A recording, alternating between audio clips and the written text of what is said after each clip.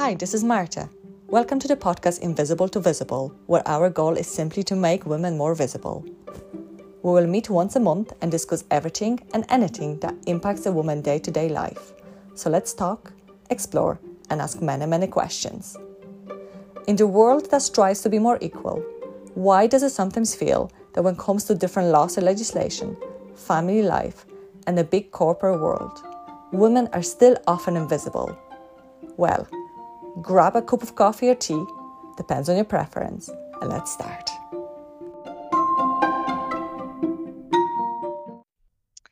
Hello, Tina. How are you? I am well. I am so excited for you to be here. Thank you so much for doing this. I really am. I am thrilled to be here. I hope you've got a nice little nightcap on your side. It's still a work day on this side of the pond. No, it's 8 o'clock here, and I just put my kids to bed. We kind of schedule it in the way that it's before your bedtime routine and after my bedtime routine. That's two moms scheduling things.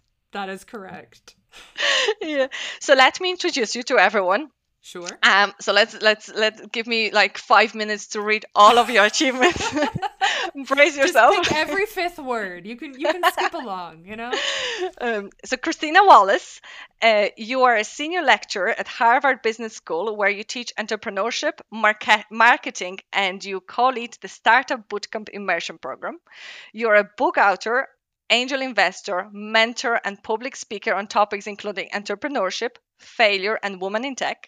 You describe yourself as human Venn diagram, and you crafted an amazing career in business, technology, and arts.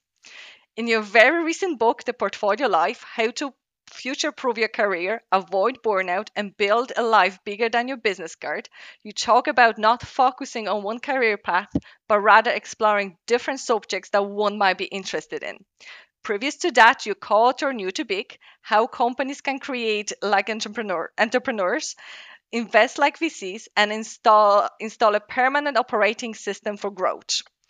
Before that, you were vice president of growth at Bionic, an innovation consulting firm that builds startups inside larger enterprises. Prior to joining them, you founded Bridge Up STEM, an edtech startup inside the American Museum of National History. You're a founding director of Startup Institute New York and co-founder and CEO of venture-backed fashion company Quincy Apparel. Mashable called you one of 44 female founders to know. A refinery named you one of the most powerful women in New York tech.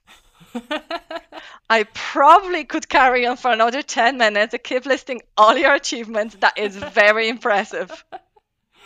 You know, it's you write these things mostly because you're like, I should probably put all this information somewhere, and then you hear them read back and you're like, I could cut out 80% of that. So this was helpful. I'm going to go back and trim that down. Not at all. That is very impressive. I think like I have like a hashtag stalker at this stage. I've read everything and I've listened to possibly everything I could listen about you. It is very impressive. You are my number one topic when you look at my, my web browser. It's like Christina Wallace and this and Christina Wallace and that. Yeah. Well, I'm thrilled, and I'm particularly thrilled that you're intrigued by the book and about these ideas. I mean, certainly it seems like this is a topic that has resonated around the world with a whole bunch of different people, but in particular, there's something about working moms who are juggling a bunch of different things and have had to make big shifts in their life when they became a parent. Absolutely. In order to make their life work. And there's still some rebalancing that might need to happen, as they go through these different seasons to make them still feel connected to their work and to themselves. So I love that you found the book and found me. It sounds like we have a lot in common here.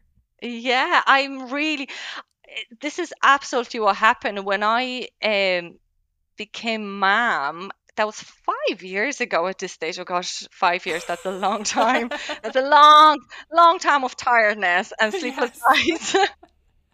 Definitely things has changed and I started looking at life differently. That's for sure. And then my second baby came 2 years ago, and that added to the tiredness of the first Mm-hmm. one. Mm-hmm. Um, but definitely, two babies it's definitely more work, and then trying to navigate the work life balance, which is quite Mm-hmm. hard when you're a mom and when you're trying to have a career, Mm-hmm. trying to have something for yourself and trying Mm-hmm. to make sure that the kids have childhood that you want them to have. Mm-hmm. Definitely a challenge. But sure, loads of mom are doing it, so it's definitely doable. And I suppose where I want to start is, as I said before, you've built a very successful career in business, technology, and arts, which is Mm-hmm. quite unusual. And the first thing that pops into my head is that when I was growing up, the narrative was always that you have to find the one thing, Mm-hmm. be best at it, and Mm-hmm. that's how you build your career. So tell me, how was that with you? How you had quite a diverse interest from the very early stage. I did. So what were your parents telling you? Because it seems they were telling you different things what my parents were telling me.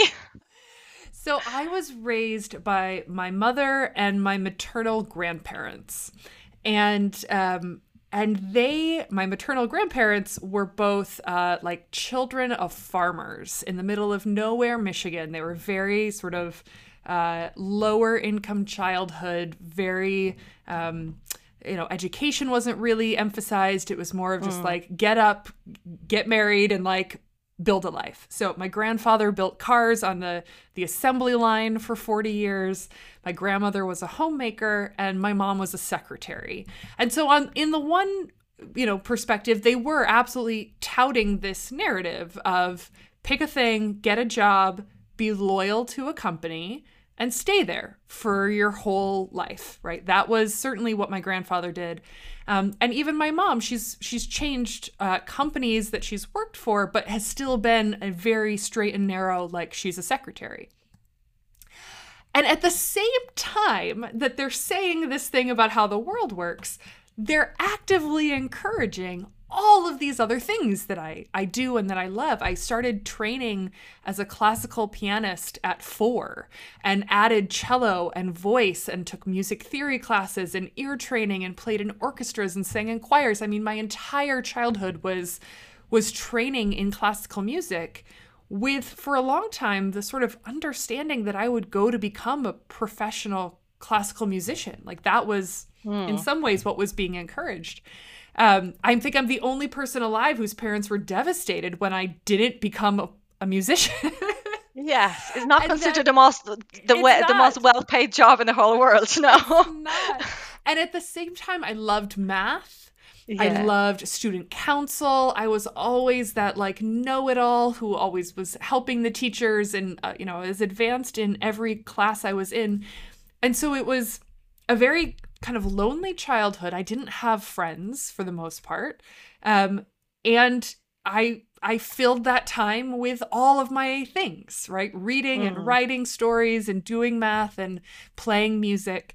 So when I got to college, we got to university, I was like, why should I start to choose? Like, I don't want to choose. I still want to do all the things. And so I double majored in math and theater. I did minors in music, physics, and political science. I was like, I want to do all of the things. And then when I graduated and needed a job, my first thought was that I was going to make a career in the performing arts, that I'd be a theater director and a producer. And part of the sure. mindset in the artistic world is that you got to hustle. You're going to have lots of different income streams because nothing is all of that secure. So it was completely natural to be like, well, maybe your day job will be as a theater director, but if you get an opportunity to be a carpenter and build some sets for this project, or arrange the music for that project, or teach piano lessons at the church to, right? Like the mindset was always like, you're going to have a number of moving pieces. And then when I got to New York and I got a job in the Metropolitan Opera on the management side, that was sort of my day job, I realized that my way of thinking, the systems and the math and the producing, that was a system that was really useful in management, and that the management of the arts might be an opportunity for me to start to combine all of these crazy things I liked doing in a cohesive way.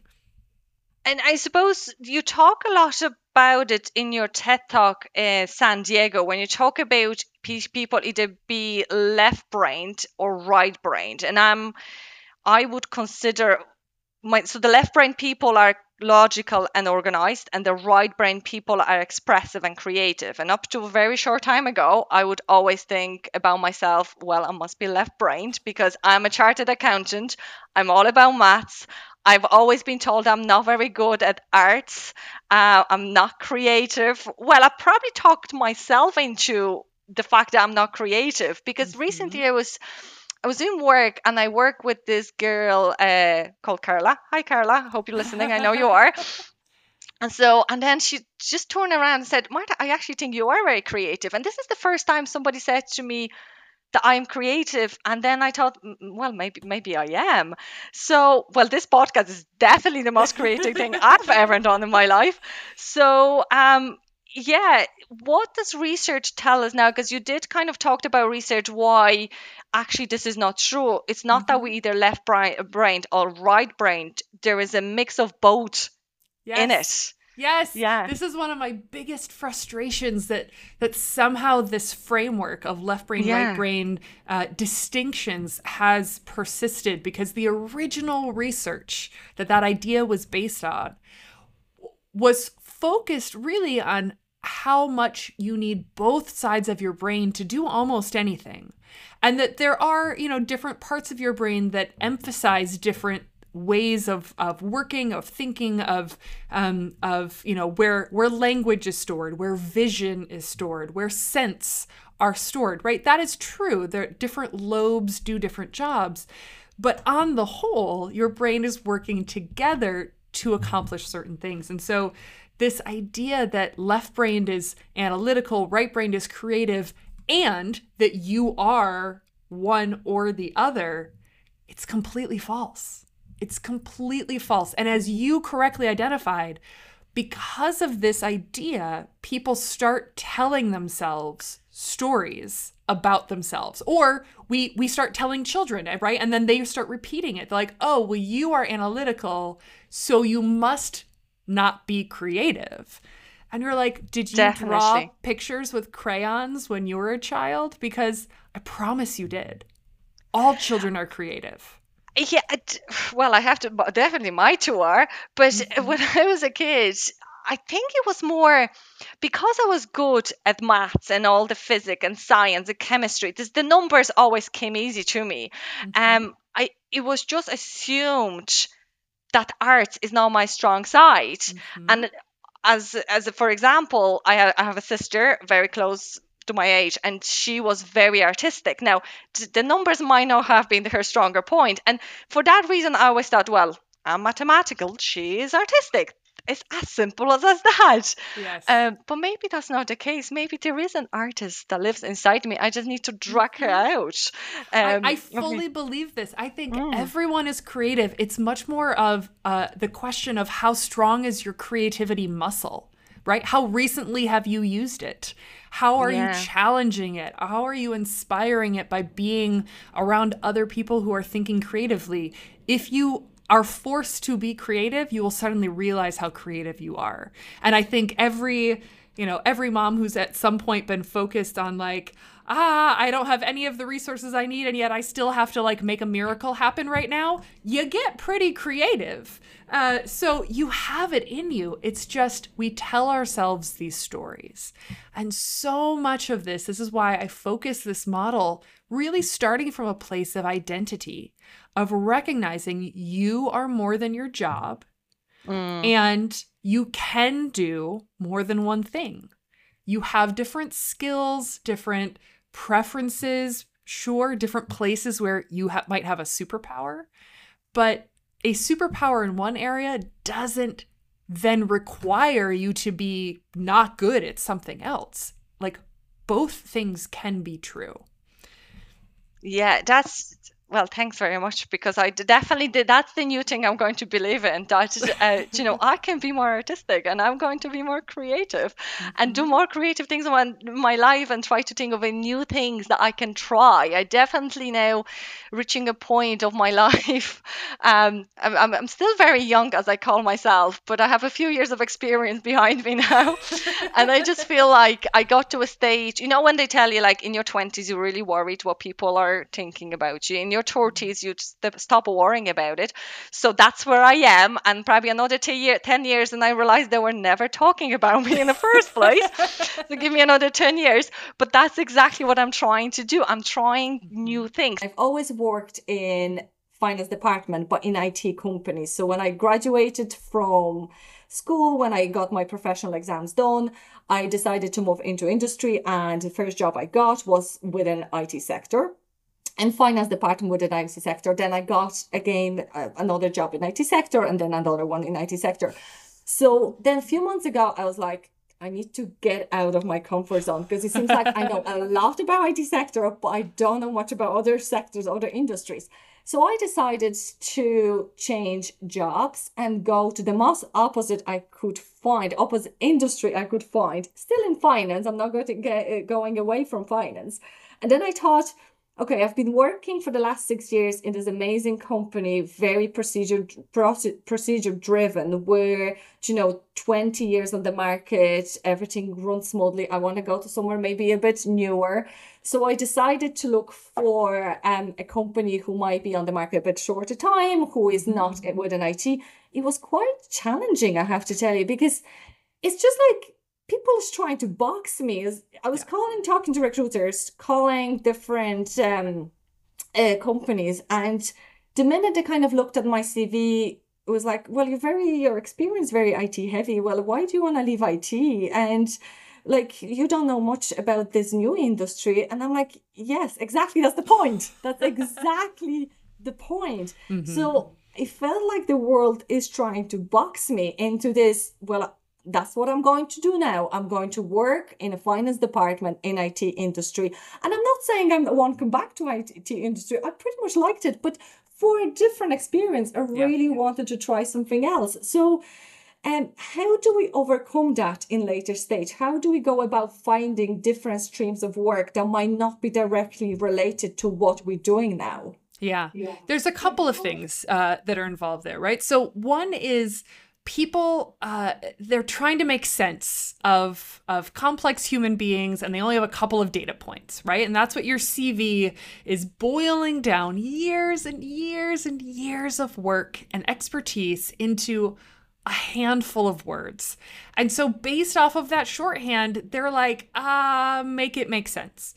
So the first thing you have to do when you're trying to make a zigzag, you're trying to do something a little bit different than you've done before, is you've got to find the story of why you're making this change and how what you've done up to this point is absolutely relevant to what you plan on doing next.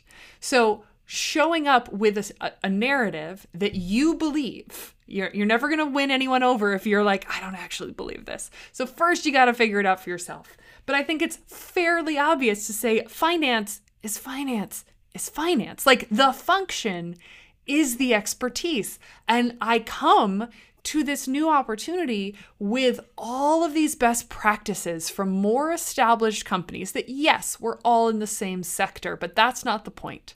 The point is I have this relevant experience, and now I'm excited to work with a startup or a younger company and bring some of that best practice to your finance department, right? So you're finding, what are you bringing? And not just, hey, I want something new and you're going to give me this learning experience. No one wants to hire you for a learning experience. They want to hire you for your expertise.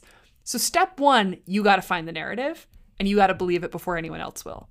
Step two is you have to leave breadcrumbs of this life, of this work that you're doing. So if you have never done anything, not a single thing outside of this world, it probably is going to look a little bit strange. So there are ways that you can start to leave some breadcrumbs of that change in interest before you try to make that pivot. Can you write a blog post or invite someone on your podcast from that new area and talk about it? Can you, leave a quote somewhere in a piece that someone is writing? Go to a conference, meet some people from that new space, start to develop relationships, a track record, even if it's not a professional, even if it's just through hobbies or a thing you're doing on the side for fun. But you start demonstrating an interest in this new world, then it's not so strange when you say, hey, professionally, I've done one thing. Personally, I've done this other thing. And now in this next segment of my life, I want to combine that professional and those personal interests into this new path. So part of it is you gotta have some evidence. And the other part is just figure out what the story is. Yeah, love it. Love that advice. I kind of did that a little bit. And I was like, write a blog. Tick, I've done that. And guess what? It wasn't about, I was working for this amazing company for 6 years. And it was within IT world, of course, but it was very, very female-friendly company, family-friendly company. And that's exactly what I wrote my blog about what it is like to work in a company that is so female-friendly. And invest in women, which was really, really great to work in that environment. So definitely done that. Podcast done that. I'm on the right road here. But you know what I'm thinking, Christina? It's a little bit, it's once you know that's what you want to do, it's great. And it took me a good few years to kind of be brave enough and do it, because it's very easy to stay in that comfort zone. And IT world was my comfort zone. And it's quite, I really wanted the first episode of this series of podcasts be about coming out of your comfort zone, because I think this is the biggest thing. Once you kind of stop being afraid of failure, and we'll talk about failure in a second, and once you kind of stop being afraid of coming out of a comfort zone and trying new things, and stop thinking, what will people say? Because it actually doesn't matter. You enjoy what you're doing. And that's what I was repeating to myself every so often when I was getting this panic attack about this podcast. Like, doesn't matter. You're loving it. You're enjoying it. You're going to do great. So that was what I was kind of feeding myself with. But what kind of advice do you give to women to do that and try it? Because I think all of us have that in ourselves. We have this thing, we think, oh, would it be great to do this? Or would it be great to write a book? Or would it be great to do this project? And then we do nothing. Like I did for 10 years. This is the first thing I do that I'm actually actioning what was in my head. Yeah. So what advice do you give to women to come out of their comfort zone and just do it? Yeah. I mean, I think this is absolutely related to the conversation on failure, because I think for most of us, we have this idea of what we want to do, and then we do a little quick assessment and we think that's going to take so much work to do it at the level that I expect from myself. So sometimes the success of a project is just starting, right? It doesn't have to be a 10. It could be a 2. It could be a 1. But by trying, you've learned something. Whereas if you're only thinking, if you're only analyzing or planning, you never actually learn anything. So you might go and make a first version of something. And at the end, you might say, well, that doesn't look very good. But I know exactly what I'll do different next time. That is progress. So part of this is losing that perfectionist tendency, putting that aside, and allowing yourself something less than amazing without seeing it as a waste of your time. And when you can allow yourself to be bad at something, to be human, to be a beginner when you're an expert at everything else in your life, only then will you actually get to make something new. That's brilliant. That's exactly what I'm doing right now, allowing myself not to be perfect. That's exactly what's happening. Because when I look, I've always been afraid of failure. And but when I look back, I think so many opportunities passed on because I was just not trying. I've always tried things that I knew I could do. So here we go. here comes the podcast. So tell us about your experience with failure. I know you have a little bit, a little bit, some big story to share here. Yeah, so like you, I never tried anything I wasn't guaranteed to be good at because being amazing, being expert at something was my identity all the way through school. And this is very common, I think, for high achieving women and girls. We're good at school because the rules are laid out and we follow the rules. And then you get into the real world and you're like, the rules are much less clear out here. I don't know how I'm being measured. I don't know what the cost of being wrong is. And so we start to play it safe. And then I started my first company. And by many measures, I did it all right. I raised money. I had a partner. We built a product that people wanted. Our customers loved us. But we had a bunch of hiccups. We were first-time entrepreneurs. We made classic first-time entrepreneur mistakes.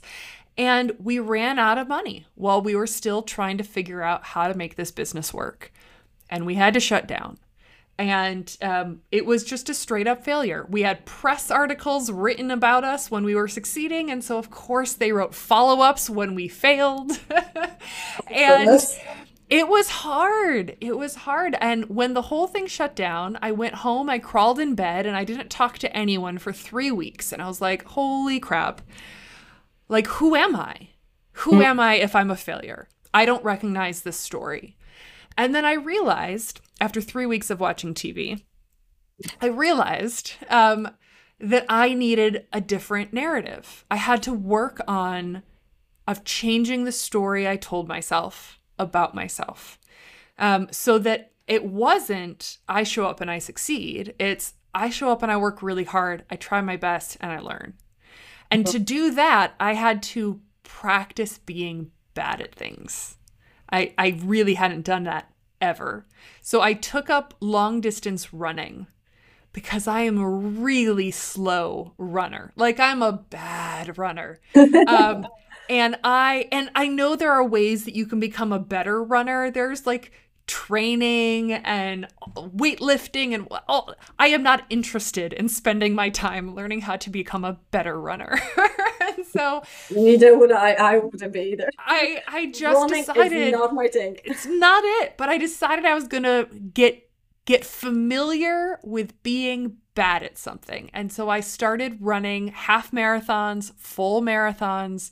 And they took me forever. I mean, it took me almost 6 hours to run a marathon. I've done it 3 times. That's a long time where every single step you're like, I am bad at this. I am bad at this. And I'm still here. I'm still doing it. I'm still trying. And so it helped me reshape my relationship with effort and intention and dreams, separate from the evaluation that I might do before I even put one foot out there. It really helped me be okay with taking some risks. And then after I got much better at this, I started reading a bunch of the research on high performing people, on the artists and the scientists and the creatives who have built some of the most important and impressive things from inventions to art over the past several hundred years. And what I found really interesting about that research is that for the most part, the people that have been the most creative have also been the most prolific. And that if you look at their whole body of work, they have as many or more duds as they have masterpieces. And it was just about shots on goal. Like, they just took enough stabs at the problem that they had some good stuff that came out of it. But like Shakespeare wrote Hamlet, most impressive play of the Western canon. He also wrote Troilus and Cressida, right? Like, it's a terrible play. It's awful. and we don't fault him for Troilus and Cressida. Yeah. We praise him for Hamlet and Lear and Macbeth. So I try to think about, okay, so if that one didn't work, what are you going to do for the next one? What's your next idea? What's your next effort? Rather than beat myself up for the one that didn't turn out the way I wanted it to. Love it. I definitely, well, I'm hoping the podcast is not going to be my biggest failure because I really love it. And anyone who knows me knows how much I love talking. The talking is my thing. I love it. So hoping that's not it, but I'll take something up, something different. Maybe, I don't know, I'll sing or something. I don't think I'm a good singer, so maybe I'll just go karaoke. There you that's go. That's the plan. And well, I'm assuming, I have a question here written down, but like, I'm assuming you're not regretting this big failure you had because of so much learning that this brought with it. Yes. How does one lift herself from it? Like, it must have been quite hard to, I suppose, to just, it didn't happen. You woke up the next morning, like, well, that's it. I've learned a lot. Yeah. It was obviously a process. It was a process. It was. And I think what's interesting, it was, and I find this to be true in so many other contexts as well. I was so much harder on myself for this failure than anyone around me. So as I went out and started talking, I had the great fortune now, because it didn't feel like it then, but I was broke when my company failed. I put all of my money into the company. I literally was paying my rent with a cash advance off my credit card. I don't come from family money. I didn't have a partner. I had no other income I could rely on. So I had a burning platform. There was a sense of urgency that was like, okay, enough, feeling bad for yourself. Go get a job. Like, rangers do. And so that urgency forced me out of bed and to take a shower and to eat some vegetables and then to go talk with everyone I knew and to ask for help because I was like, I don't know what to do and I have to do something. And so I went and asked everyone effectively, what do you see when you see me? Right? What do you come to me for? When have you seen me happiest? How do I stand out against my peers? I needed them to reflect back to me what they saw, and not one of them held this failure against me. In all they were interested in was, what did you learn from it? And under what circumstances might you try again? And I realized that if they weren't going to beat me up for it, then why was I beating myself up for it? And it forced me out there and to move on. And by being open about the failure rather than try to spin a story and sort of pretend it never happened, it allowed me to actually get past it much faster. I know lots of people who've had failed startups, but they tell a story of like, oh, well, we were acquired. They were like acquired for $1. Or, they say it's still going. And you're like, you haven't had a revenue in 7 years, but you kept the LLC open. So if you're not being honest with yourself, it's really hard to get over it. But if you can tell that story and you can stop beating yourself up for it, it's actually a lot easier to move on. Yeah, love it. The last thing I want to talk about is something you talked about at the very beginning about us moms and not having time for everything what we want to do.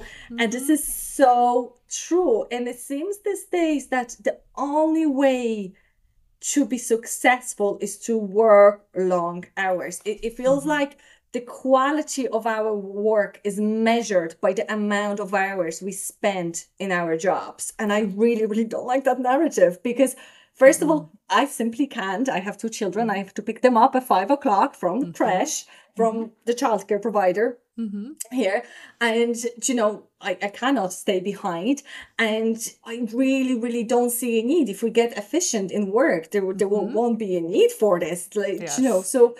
and also I want to do other stuff. I love my exercises. I want to do this. I want to try different things. So I suppose, how do you do that? Can you tell us more about how you manage all that workload. And also in your book, you talk a lot about burnout. And tell us about the research you've carried out for this book, and what do you usually say about the burnout? Yeah. So this is super important because I think the default in capitalism as it is practiced today is work yourself to the point of burnout. And only then, we'll valorize the burnout, but we won't apologize for it. And we certainly won't change anything that would allow you to not burn out. So you alone are in charge of you not burning out. Like your job, your boss, no one else is going to make sure that you have boundaries if you don't enforce them. And it really starts from a place of recognizing you deserve rest. You deserve rest. I deserve rest. Yes. Rest is a requirement, not a reward, right? You don't get a nap because you were good enough. You deserve time off. You deserve weekends. You deserve rest. Your default should not be burnout. So it starts first from a, like, you've got to believe it. Because if you don't believe it, you won't enforce the boundaries. Second, it comes from, and I point to this, the research in the book of manufacturing lines and some of the research around like 85% capacity is sort of the sweet spot when even if everything could run at 100%, they still max out at 85% because they recognize that you do have to do maintenance. You're going to have mistakes. You're going to have do-overs. People are human, and you need capacity for that. And planned downtime is cheaper than unplanned downtime. Or put it in human terms, I like to say you can either take a nap or you can get pneumonia. One way or another, you're going to find your way into your bed, right? So think about how can I proactively ensure that I'm taking care of myself rather than burn out to the point where I'm forced to be in that position. And then the last thing is around, the expectations of everyone else. And it can be very hard depending on the culture of the company that you work for and how the leadership leads. And some of this really depends on if you're not in the right culture, if you don't have leadership that is modeling this, you might have to really think about changing roles, changing companies, because they're going to take advantage of you up to the point that you let them. So first and foremost, reward the companies and the leaders who respect that we have lives outside of work. Respect that we have families. And that I have never met a person more efficient in their work than a mother with young children. Ever. I can get especially when the child is sick. Like, yes. I'm never more efficient in my life. I can get done in 30 hours what I used to take 80 hours to do. It is insane. Yes. And now when I'm traveling for work or something and I don't have the morning routine, the bedtime routine, the sneaking out of bed bedtime routine, I'm like, I could do twice the work that I used to in this period. No? So I love hiring parents with young children because I know they're going to get it done. Yes. They're going to get back to whatever else. We're not going to waste time in a meeting that no one needs to be in, right? So part of it is like find the leaders, reward the companies that have this mindset. And then you put all of this together and you think about your life as a whole and say, which piece gives me which thing that I need, right? I need money, I need growth, I need community, I need rest, I need creativity, I need autonomy, whatever those things are that you need. And as you look at the big picture of your life, does your day job meet some of those needs? Great. There's some needs that it's not meeting. That's fine. No job is going to do everything. But then that means you have to make sure that you have space for a hobby, your exercise, the way that you take care of your health, the relationships, your friendships, not just your marriage, not just your family, the other parts of you that are still there and that still have needs. You design that as well. And that 85% number is not just about your job. It's about the whole portfolio. So when you look across a week, 7 days, and you look at how much time you spend taking care of people, how much time you spend in your job, the time you put aside to your hobbies, your podcasts, the time you put into taking care of yourself, all of that combined should only get to that 85% of your awake time. I'm not counting your sleeping hours. And if you are up against 100% day in and day out, not every day is going to be perfect. There will be some days where you're really pressed for time. But on the average, 85% is the goal. And if you're consistently exceeding that, then you need to reprioritize. And that's when you say, okay, I don't have space for all of this. So how could I design this differently? Maybe this is that moment where you say, I don't have time for the hobby and the day job. So I need to find a different day job that meets the needs that the hobby is currently meeting, because I need to be more efficient with those working hours. I need creativity in my day. That is a non-negotiable, right? So this is where it starts to get, you can tweak, you might do a wholesale rewrite of your portfolio. This is really where it gets quite personal.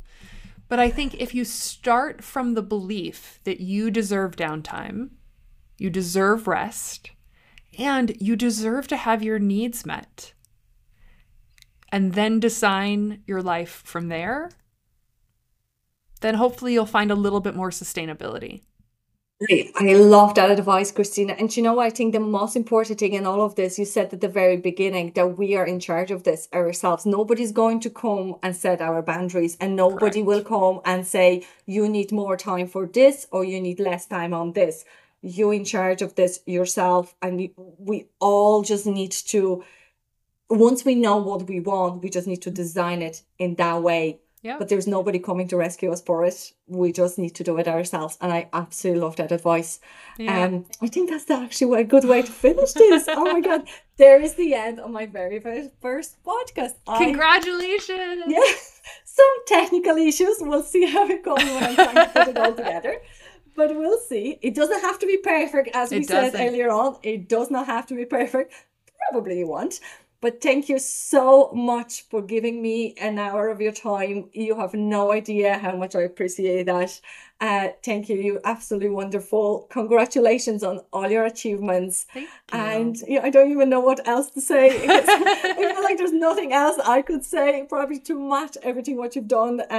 So thank you so much again. Of course. Absolutely brilliant. It was my pleasure, and please stay in touch. Thank you. I will. There you go. Everyone could hear this. Christina Wallace asked me to stay in touch. I will. Thank you so much.